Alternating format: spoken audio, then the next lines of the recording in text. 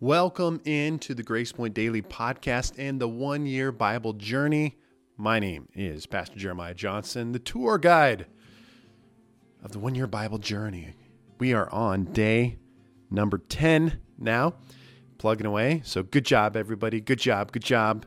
And I'm a tour guide. I'm preparing for one day when I retire because I'm going to go to Branson and be a tour guide at Silver Dollar City. It's going to be awesome. Hey, today I want to talk about the issue of storage. And one of the reasons you might ask is, why do we have to read the Bible every single day? Why do we have to read the Bible year after year after year after year? Just once, twice, and can we call it good and then refer to it every once in a while or something like that? But it's really an issue of storage. So today I was reading Proverbs chapter 3. It says, "My child, never forget the things I've taught you. Store my commands in your heart." And then basically, if you do this, you'll live many years and your life will be satisfying. And so the reason we're reading the Bible over and over again, it's so that we're for storage. So it's stored up inside of us so we can access it when it is needed at the points in life, at the stages in life that when it's available. So two different examples or illustration I think of is number one, my wife has many reasons she could throw me under the bus, and for whatever reason, publicly, she likes to throw me under the bus regarding sometimes when I leave my socks around. I don't know. I've heard her when she's preaching. She'll throw that one out there. So come on. I mean, we all got issues, all right? So anyway, but one issue I do have is sometimes I will test the limits of my gas tank. That is, the light comes on, and I'm like, I can go another hour, half day, 2 days. And I have only, twice I have ran out of gas. And one time my wife had to come bail me out. And then subsequently she bought me a gas can for my birthday. Okay, let's just let it go, Jeremy.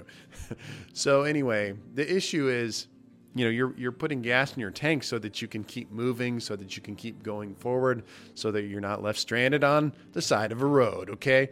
So I think the Bible is in one way like that.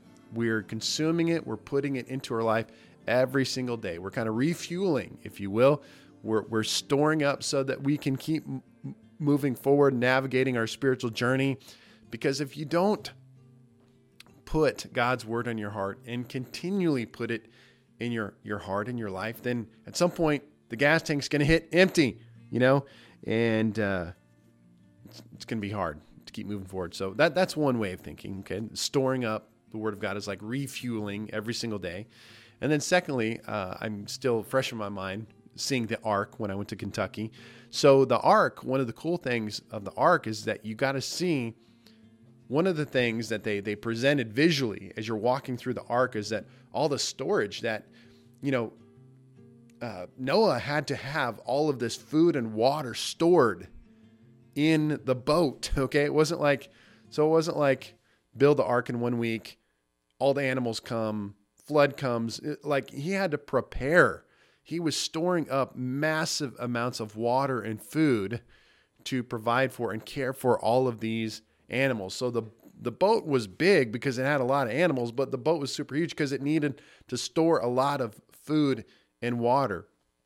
And so that to me is what that we're storing up the word of God so that we have food and water, spiritual food, spiritual water, again, that will feed us and carry us through the journey of our faith and our life as well. So that's why we're doing it. And I'll, need to take some moments along this 1-year journey to encourage myself and to encourage you and be like, come on, guys, it's a storage issue. We're storing up things in our heart and in our life so that we can keep pushing forward.